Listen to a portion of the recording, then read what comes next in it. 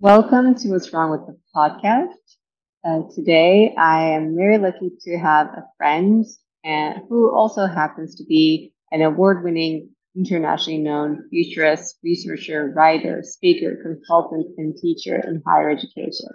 This person is Bryan Alexander. Bryan has worked with the National Institute for Technology and Liberal Education, a nonprofit working to help small colleges and universities best integrate digital technologies. And since 2013, he has been consulting in the higher education space through his firm in the United States and abroad. And we were very lucky to work with him on one project at Sauer. Bryan speaks widely and publishes frequently. This year, he released his new book, Universities on Fire, Higher Education in the Age of Climate Crisis. His other recent books are Gearing Up for Learning Beyond K through 12, Academia Next, The Futures of Higher Education, and The New Digital Storytelling. Bryan is currently a senior scholar at Georgetown University and teaches graduate seminars in their Learning, Design, and Technology program. Enjoy.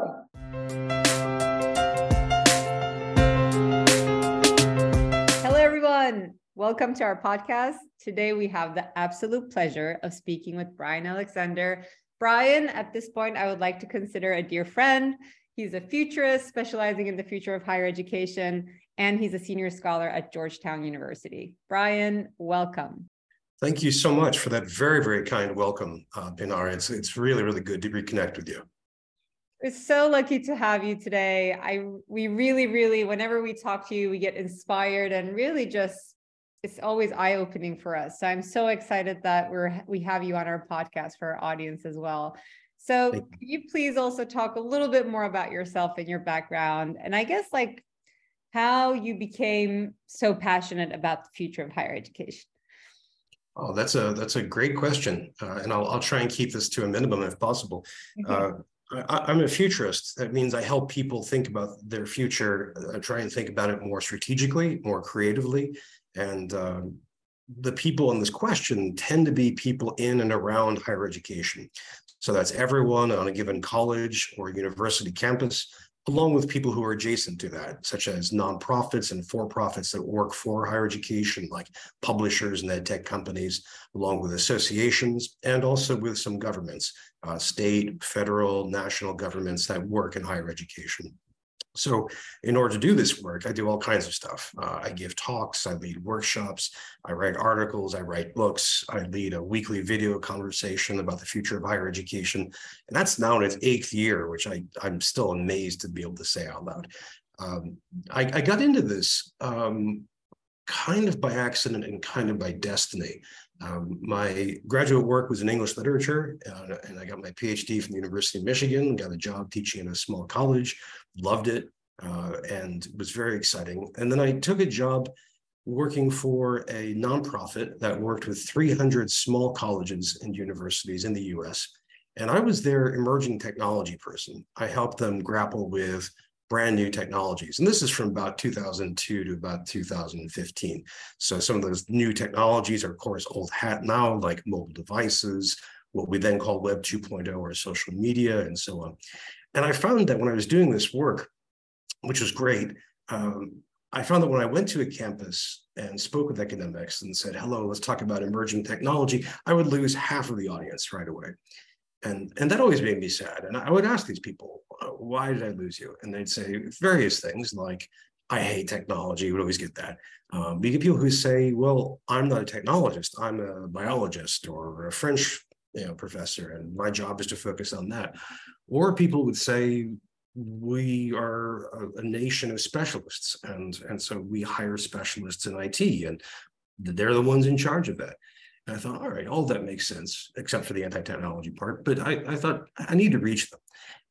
And then I realized that my work was going way beyond technology, that in order to explain technology and answer people's questions, I had to bring in economics, demographics, policy, social attitudes, not just the history of higher education, its sheer complexity. And I realized that what I was doing was actually futures work. So I checked this out with the futures community and found, I was doing a lot of this, including trends analysis and scenarios. So I leaned into that and just redefined my work in terms of futures. And then I went to academics and said, let's talk about the future of higher education, everybody would be on board. Everybody would be passionate. They'd have ideas. And even the people who say, I hate technology, they'd be happy to talk about technology because it was reframed in that way. So I could be cynical and say this is a language hack, but it really wasn't. It's really just a way of reframing how we think about not just technology in education, but higher education in general. And I started my own business almost a decade ago, and I work with academics around the world. The only continent I haven't worked on is Antarctica, and I'm hoping to get there at some point. Love that. Yeah, everybody needs you for sure. And I love the example you just gave in terms of like, it's such a beautiful like design research example too. Like you basically reframed the problem statement, but also you made it like inclusive and understandable by your audience too, right? So like technology was just one piece of it, right? Like the adoption of that, scaling of that, implementation of that is all these other things that you're also talking about. So reframing what the actual like need there is, right? Like why are we even talking about emerging technologies anyway?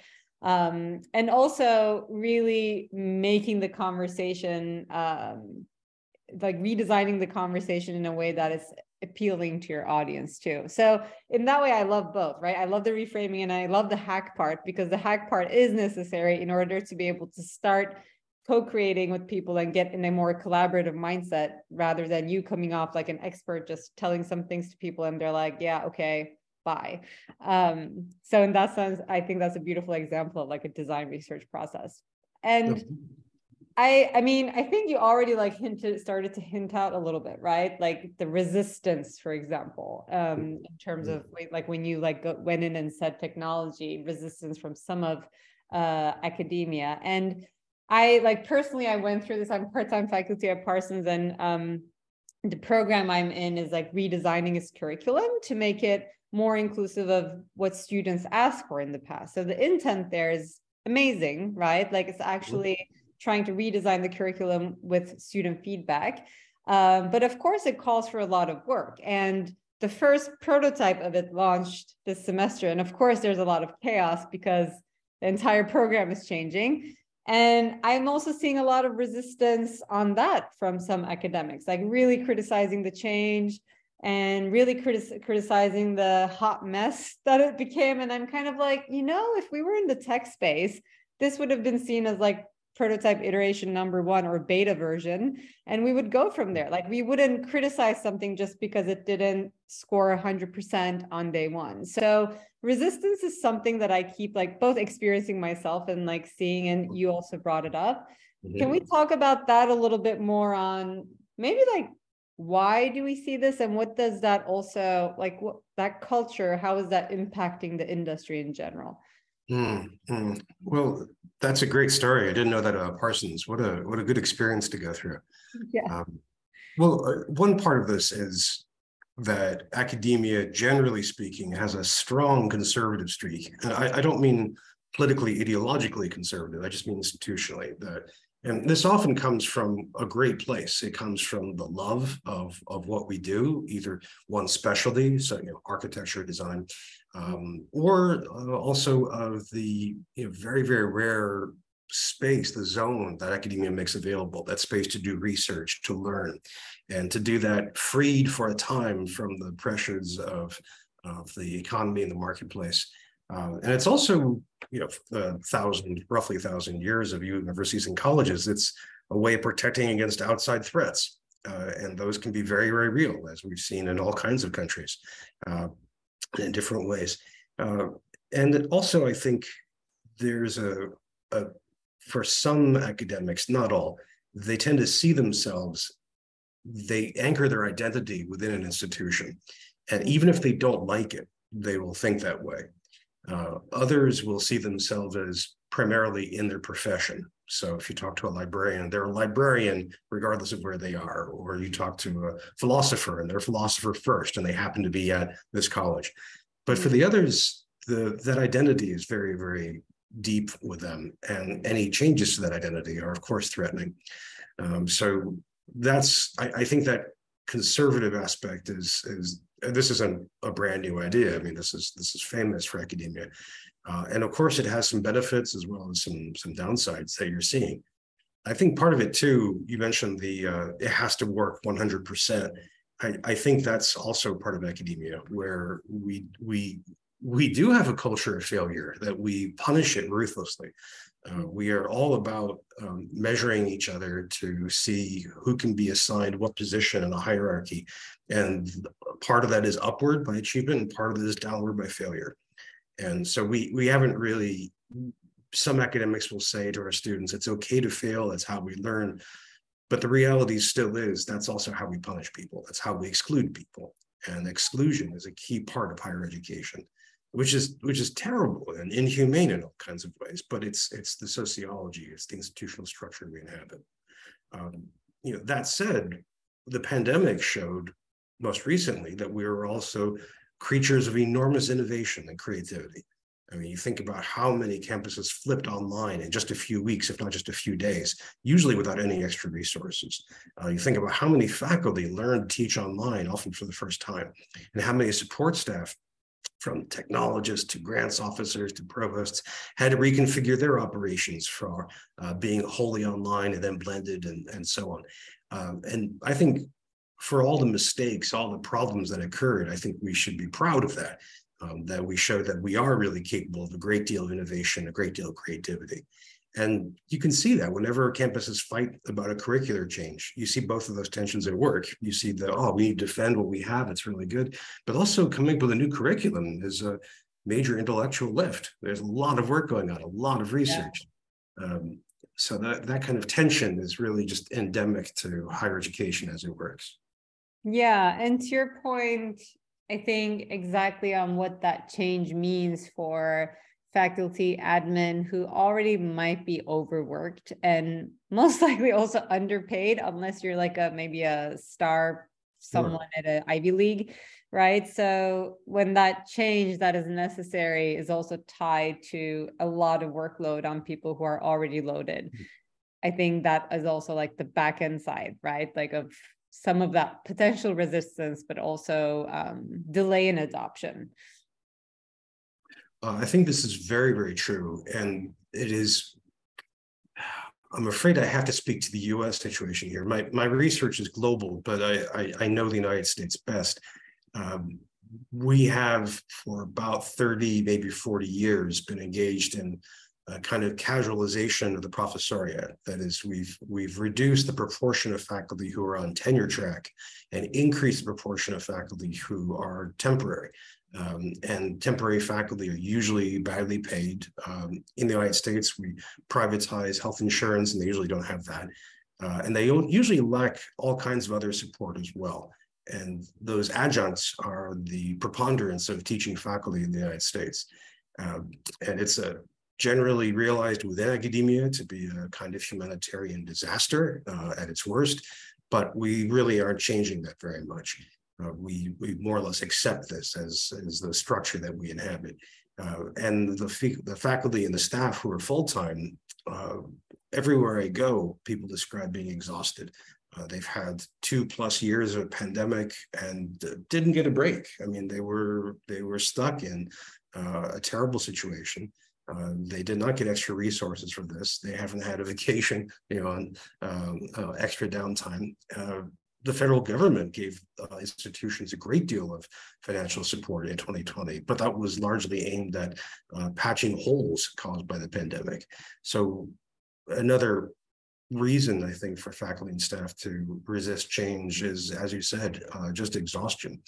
I show up and talk about climate change and people just like, another thing.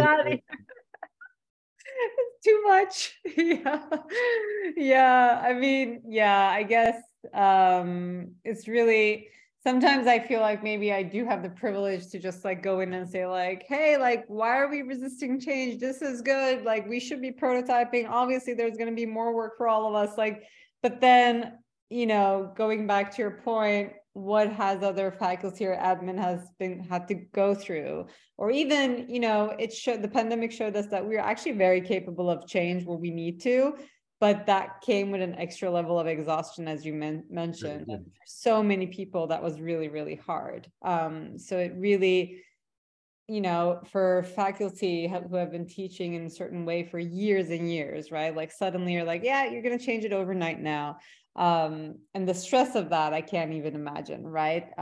For a digitally savvy like generation, maybe that was like, oh, okay, so we're on Zoom. Right. But that wasn't necessarily the universal reaction to that change. No, what I've often found when I talk to faculty and staff is that they tend to underrate their digital skills.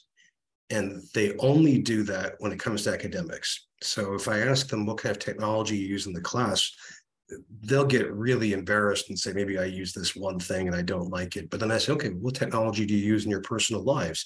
And they'll quickly run off, I've got 5 streaming services, I've got a phone and a tablet and a laptop, and, my children play these games, and I'm on this Discord, and I bank on this, on this website, and all this stuff.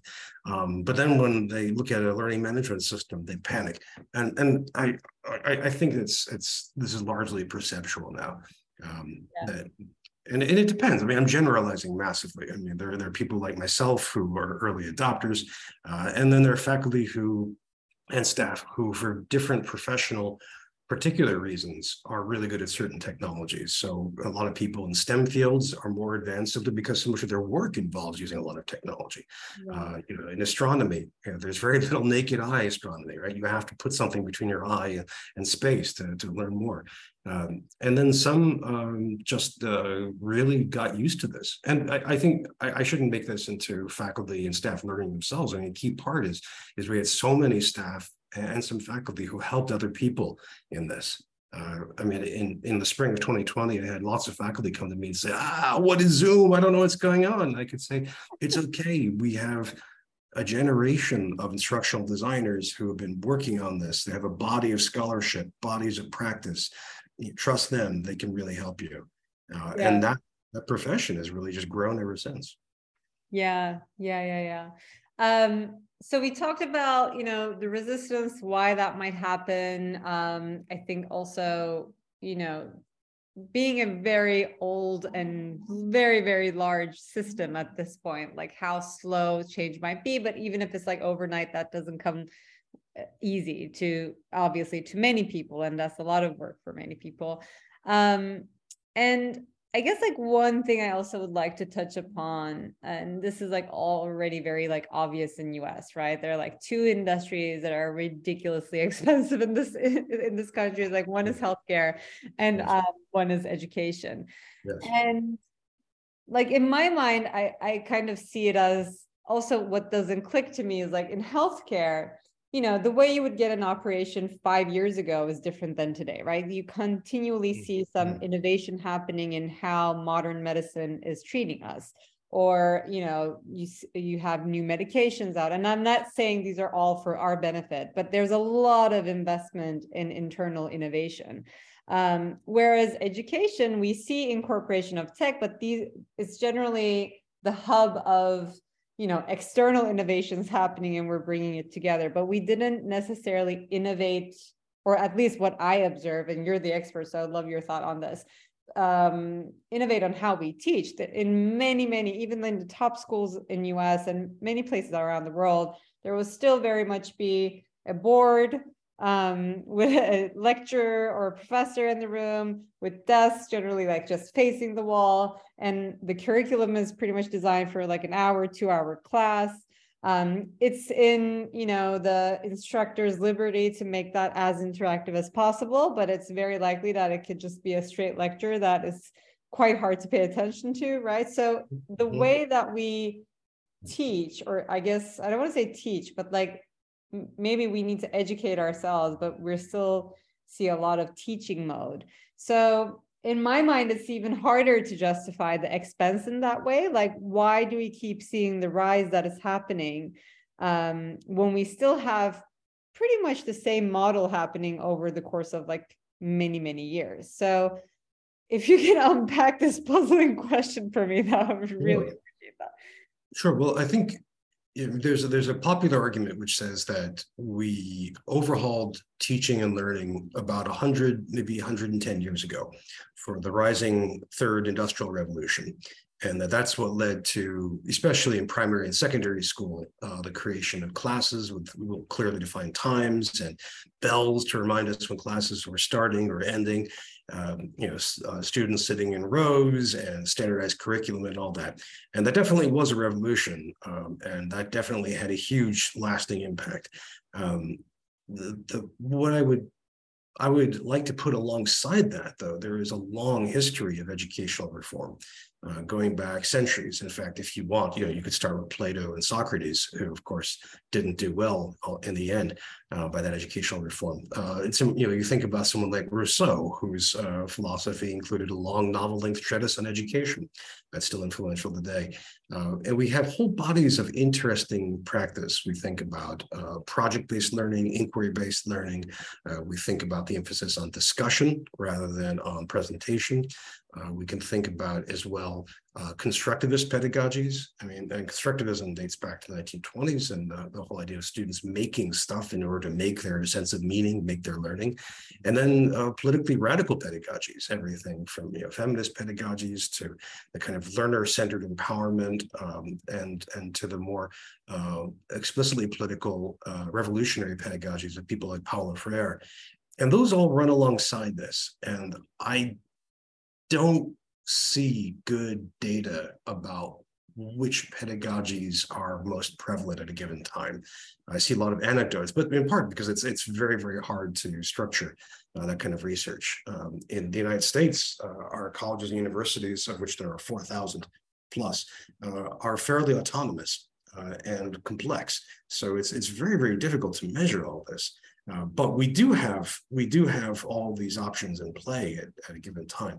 I think technology really does two things. It adds a whole series of new pedagogical potentials, but it also lets us bring back some of the alternatives I've mentioned before. So why do we stick to the old ones? Partly for the problems or the reasons I mentioned before, our inherent conservatism. But I would also add a couple of things. One is that depending on what institution you're in and where you are in an institution, you might not get rewarded for taking a risk of pedagogical innovation.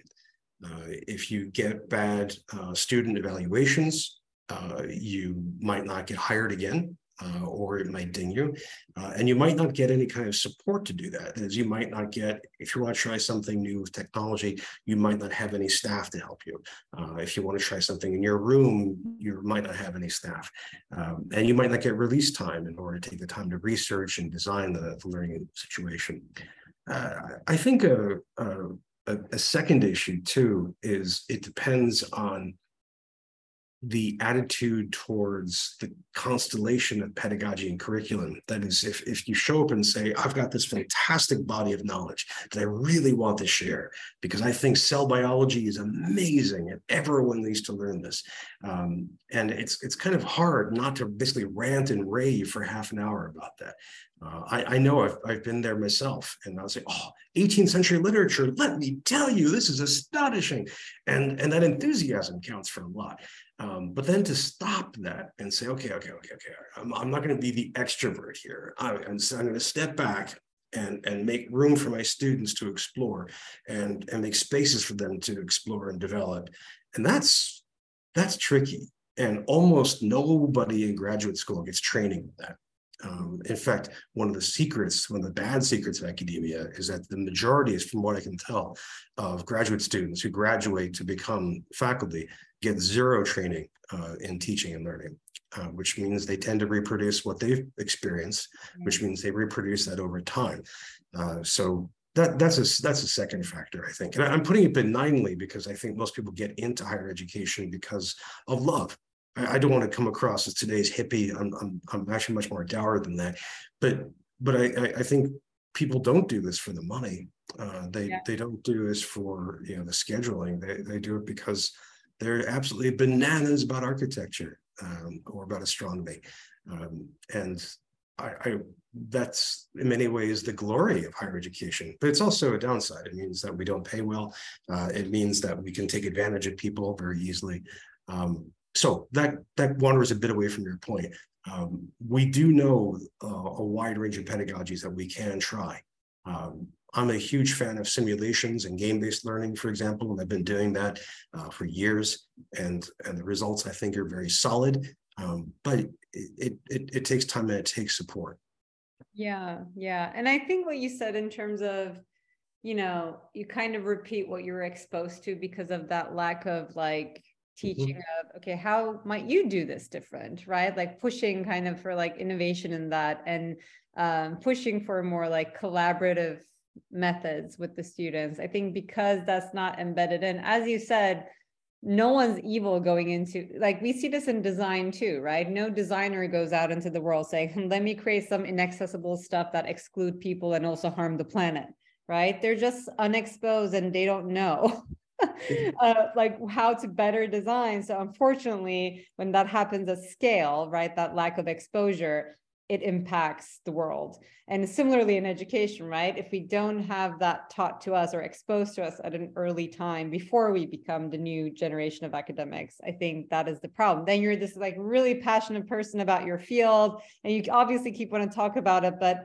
maybe that's not the best way to teach, or not, maybe not the best way to learn for the students. But that's that's like the side project to another project, right? So. Yeah. And it's, I like to tell a story. When I was an undergrad, I took an astronomy class, and I was a terrible student. I loved astronomy, and I didn't study because I thought I knew the field really well. And when I bought the textbook, it turns out it was actually a textbook that I had read when I was in junior high just for fun. And so I was a jerk in the class. But at one point, the prof was lecturing, and there were maybe, I don't know, 300 of us in the classroom or in the lecture hall. And he said, yeah, well, you know, he was describing the outer planets of the solar system and mentioned that Pluto was the outermost planet. And being a jerk, I stood up in the auditorium and said, that is incorrect. And you could see like all the students went, and the prof stopped in his tracks.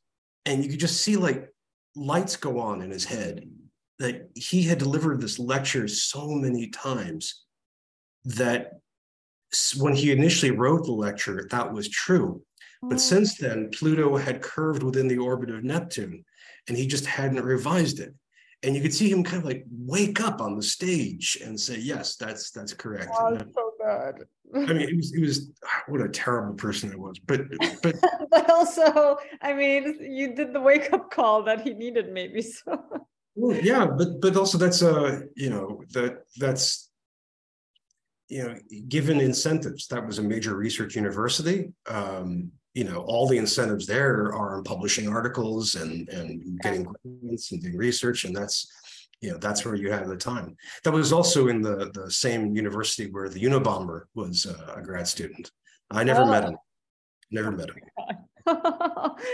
I mean, yeah, I like reflecting back in college. For me, what I realized, maybe the only class I would really be just like open to listen to the professor nonstop was psychology, just because I'm like fascinated by the topic. But everything else, the class looking back now that I most remember are the ones where the professor would bring in a guest lecturer who's practicing something out there and like telling us how they took some of the stuff that they learned out there. Those are the only things I remember from some classes, you know. That's why, like, for example, I'm big on guest lectures too now for students.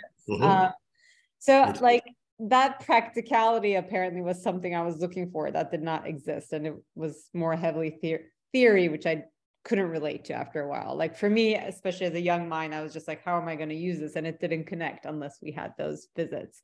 And I guess like to pedagogy, you know, like I experienced this with my 4-year-old who's in early education, right? When like signing up for like schools, you know, there's like Waldorf, Montessori, Reggio Emilio, I think, like so many, you know, things that I keep like reading about, and I'm kind of at this point puzzled, and I'm like looking at a mixed methods school because I don't know which one's the best. I just want exposure to all different things. But I also realize is that if you're looking at such schools that are more progressive, project-based or student-centered, you know, they're private schools. And they're new school. So very likely they don't go beyond first grade, second grade, right? There's a lot of struggle among parents who are like, okay, great. Like we're going to go here until like kindergarten or first grade. And then suddenly we're going to put you into like a regular classroom. What's going to happen? And in higher education, maybe it's not a continuation thing, but obviously access to that higher education. Like there are so many people with student loans paying off for years and years.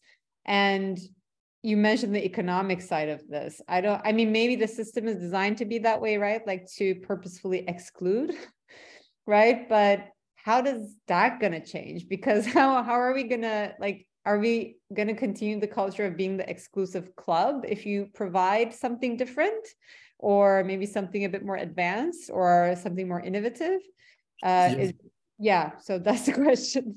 It's funny. Last night, my daughter and I started watching a TV show that we hadn't seen, and the main plot of it was a horror TV show, but the main plot motivator was the main character having to pay off student loans and taking a job she wouldn't have done otherwise, which I thought was, and no one contested that, right? No, we should, oh, okay, that makes sense, right? Yeah. I think there's two things here. One is that worldwide, academia is very hierarchical. We have elaborate systems of tables. And when I talk to faculty and staff about games, people often say, games, we don't do that. Like, well, you're actually playing a pretty elaborate one.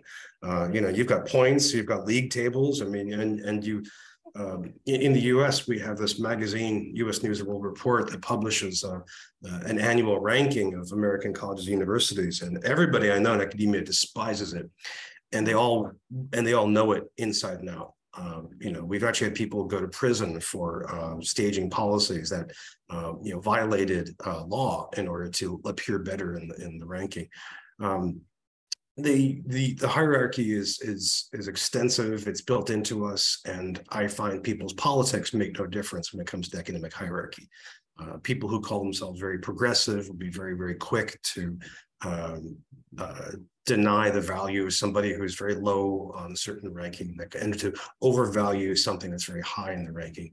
And that appears in our in one way that we assess universities. The more exclusive they are, the more we love them. So if you look at an institution like a community college, which is basically open admission, anybody who's interested can go, and you compare that to, say, Harvard or an elite liberal arts college, where the admissions rate is 10%, 5%, 3%. And nobody sees that as a failure, quite the opposite. They see it as desirable, both inside higher education and outside. And that's one part of academia. But at the same time, part of our mission is access. And that is built in different ways. I mean, I mentioned community colleges, which are the biggest sector of American higher ed. There's also a lot of state universities and state colleges, which are built by states in order to improve access. We have historical reasons for this, everything from land grant institutions, charters, to the huge push for STEM, to get more and more people more access to this. In fact, starting in the 1960s, we just had this ever-increasing push to get more people, more college experience. So we have these two, and they kind of jam against each other, and they don't really cohere. And it leads to some bizarre outcomes. So the institutions that are by far the most exclusive tend to spend more per student than anybody else. And the students and the universities that are most inclusive, the ones that have to teach the students who need the most help, usually only afford to pay the least amount per student, which is completely backwards by any stretch of the imagination. And I think that plays a key role in almost everything we do. To go back to the financing, I remember about 10 years ago, late one night, I had an epiphany. I was looking at higher education finance. I was looking at the economics of healthcare, and I realized that they were very similar in that the pricing is completely opaque. If I fall down right now and break my leg and I get carried to the hospital, I don't get a menu of choices. Here's how much bandaging will cost, anesthesiology is this much. No, and even when I'm done, When I get a bill, that's not the result, because I have to run it through insurance. That might be 1, 2, 3 times before that happens. And the same is true of higher education. We publish our tuition. We don't usually say as much about room and board for those that are residential. We don't usually say as much about fees, but even that tuition is what most people don't actually pay, because we discount tuition so extensively. That is, a lot of students come to campus. It depends on the campus, and they receive work study, they receive scholarships, they receive grants, which reduce that amount. Almost nobody talks about this outside of higher ed. And in fact, inside higher ed, it's not fully appreciated. The reason, though, those sticker prices have gone up, it's interesting. I mean, there's a lot of argument about this, but I think part of it is we've increased the number of students we have from about 1980 to about 2012. And we did not really increase our scaling beyond hiring more people. So we had to hire more and more people, and with more and more credentials, we have to pay more. That's the way our economy works. Our biggest costs are humans, and that's more expensive. Within higher education, our healthcare is very expensive, and that keeps shooting up way beyond what it is in the private sector. And additionally, we have a large number of staff, and this is controversial. That is, be it people, anybody who is not a student, anybody who is not teaching and research faculty is basically staff. And that's custodians, IT people, librarians, presidents, grants officers, athletic coaches, and all of that. And then their numbers have increased massively, and often for pretty solid reasons. We have DEI offices that are growing like mad, because now we decide that diversity, equity, and inclusion matter a great deal. We have people who run student life because we want to improve that experience, and so on. And there's also empire building that goes on, and there's corruption of various kinds. But that huge amount of staff, again, has to be paid for. Yeah. And all of these lead to big costs. But the other thing that happened at the same time is that big enrollment boom is that public universities started getting paid less and less money by their state governments. In fact, I mentioned where I went to university. A former president said he used to describe the University of Michigan as a state-supported institution, then as a state-assisted institution, and then as a state-located institution. And then he described it as a state-molested institution. And that's, when you oh my God. It's great. It's a great line. I mean, when you get universities that receive, say, 10, 15% of their income from their state, well, they have to make it up somehow, which is why we have the huge debt bubble, because we decide to take out debt.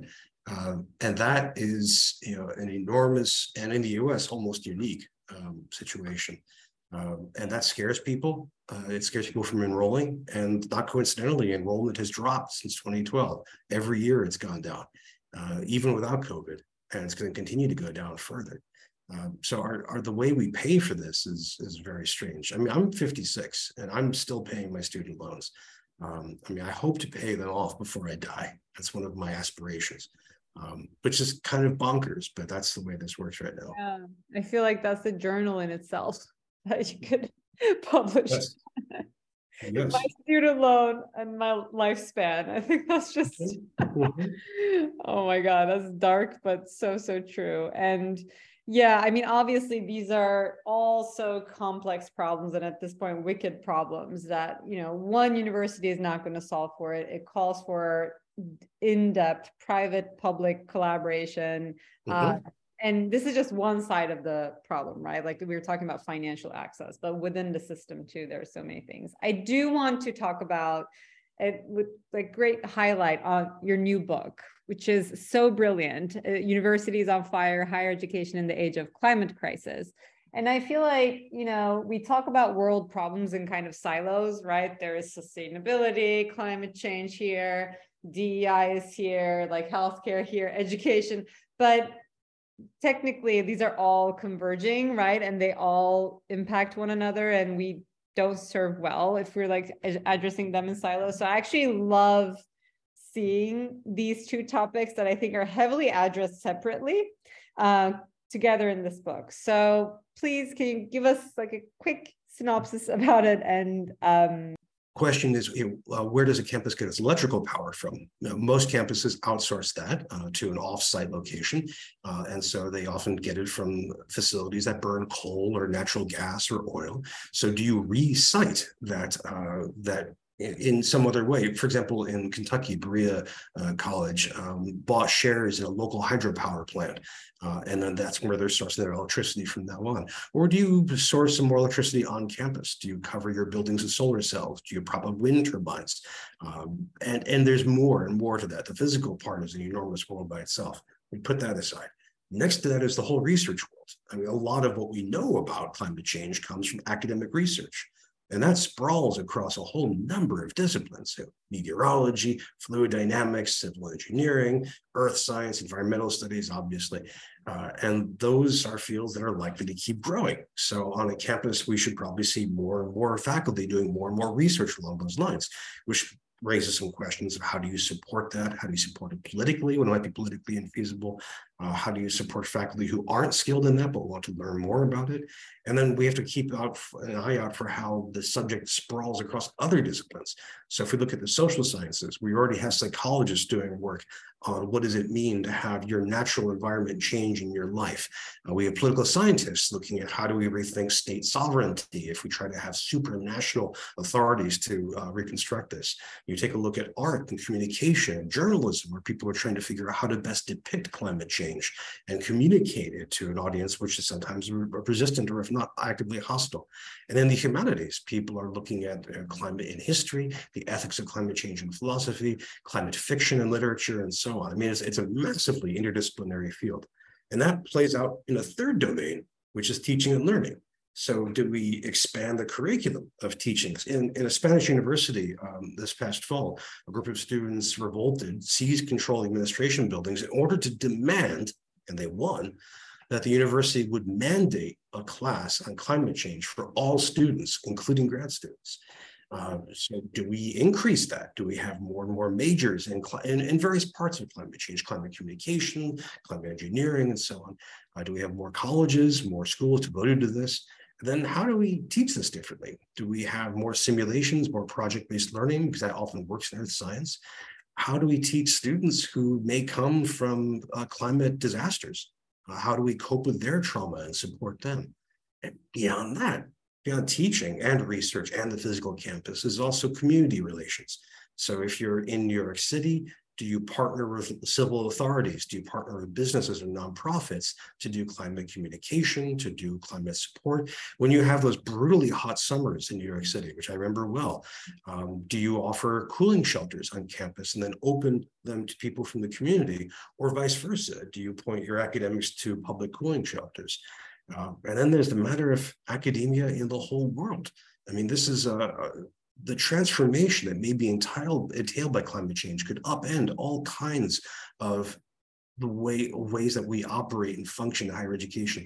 If, for example, we decide to cut back economic growth, we decide to go for a no growth or degrowth economy because we see that economic model has given us climate change.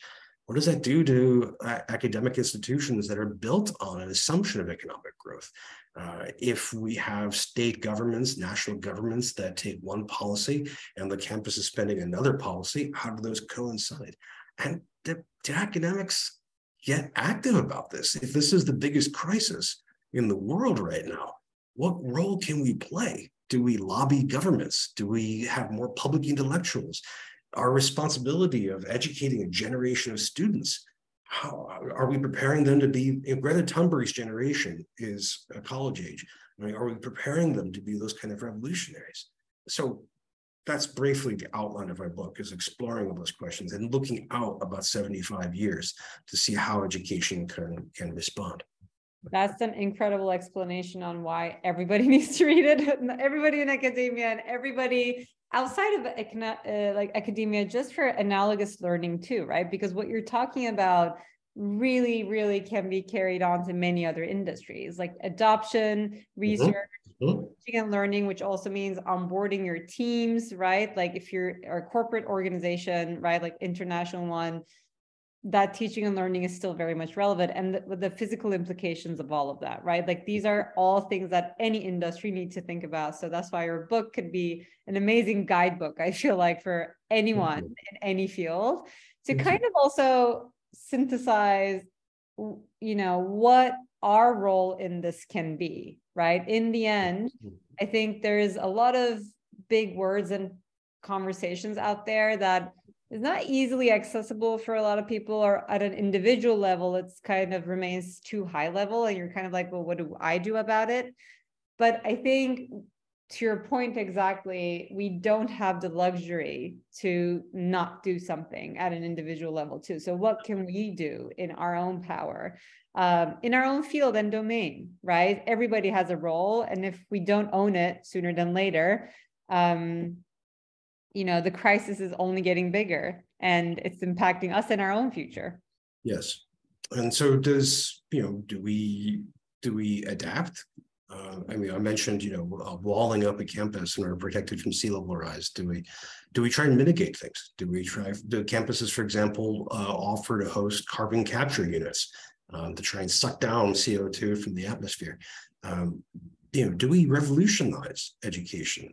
A good friend of mine who's a climate activist says that we should stop doing individual grades because hyper-individualism got us to the climate crisis. Wow. So if we de-individualize in academia, well, maybe we should have more group or cohort grading and assessment.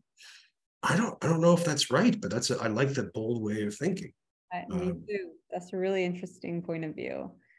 Oh my God. Okay. So we can talk forever, Bryan. We already know that, right? So I want to bring us back in, and you already sprinkled in beautifully throughout the conversation, but what would be your advice to anyone who wants to push boundaries, make progress, challenge the norm, right? Regardless of maybe in the academia space, maybe outside of that space, what would be your advice to them? Well, you'll be unsurprised to know that I think you should have a futures orientation. And that's not just me saying futures are great. Well, I guess it kind of is, but because we're entering a time of increasing instability and basing our projections and our desires on the recent past is of decreasing utility. We have to be imaginative and think about the ways that the future is unfolding in ways that are very, very different from the present and the recent past, and to embrace that. So that's one part.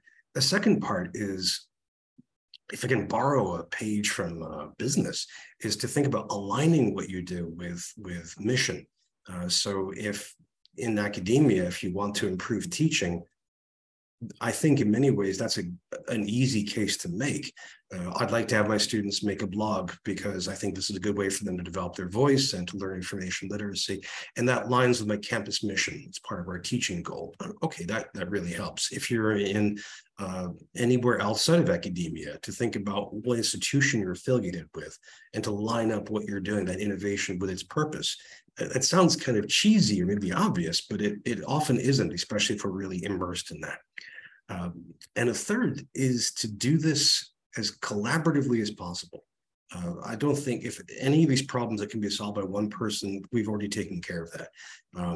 We need as many eyes on a problem as possible. We need to learn from other people as much as possible. So networking, using whatever means possible, buttonholing people face-to-face, doing something over Zoom, social media, whatever. Just the more collaboration, the more networking, I think, the better.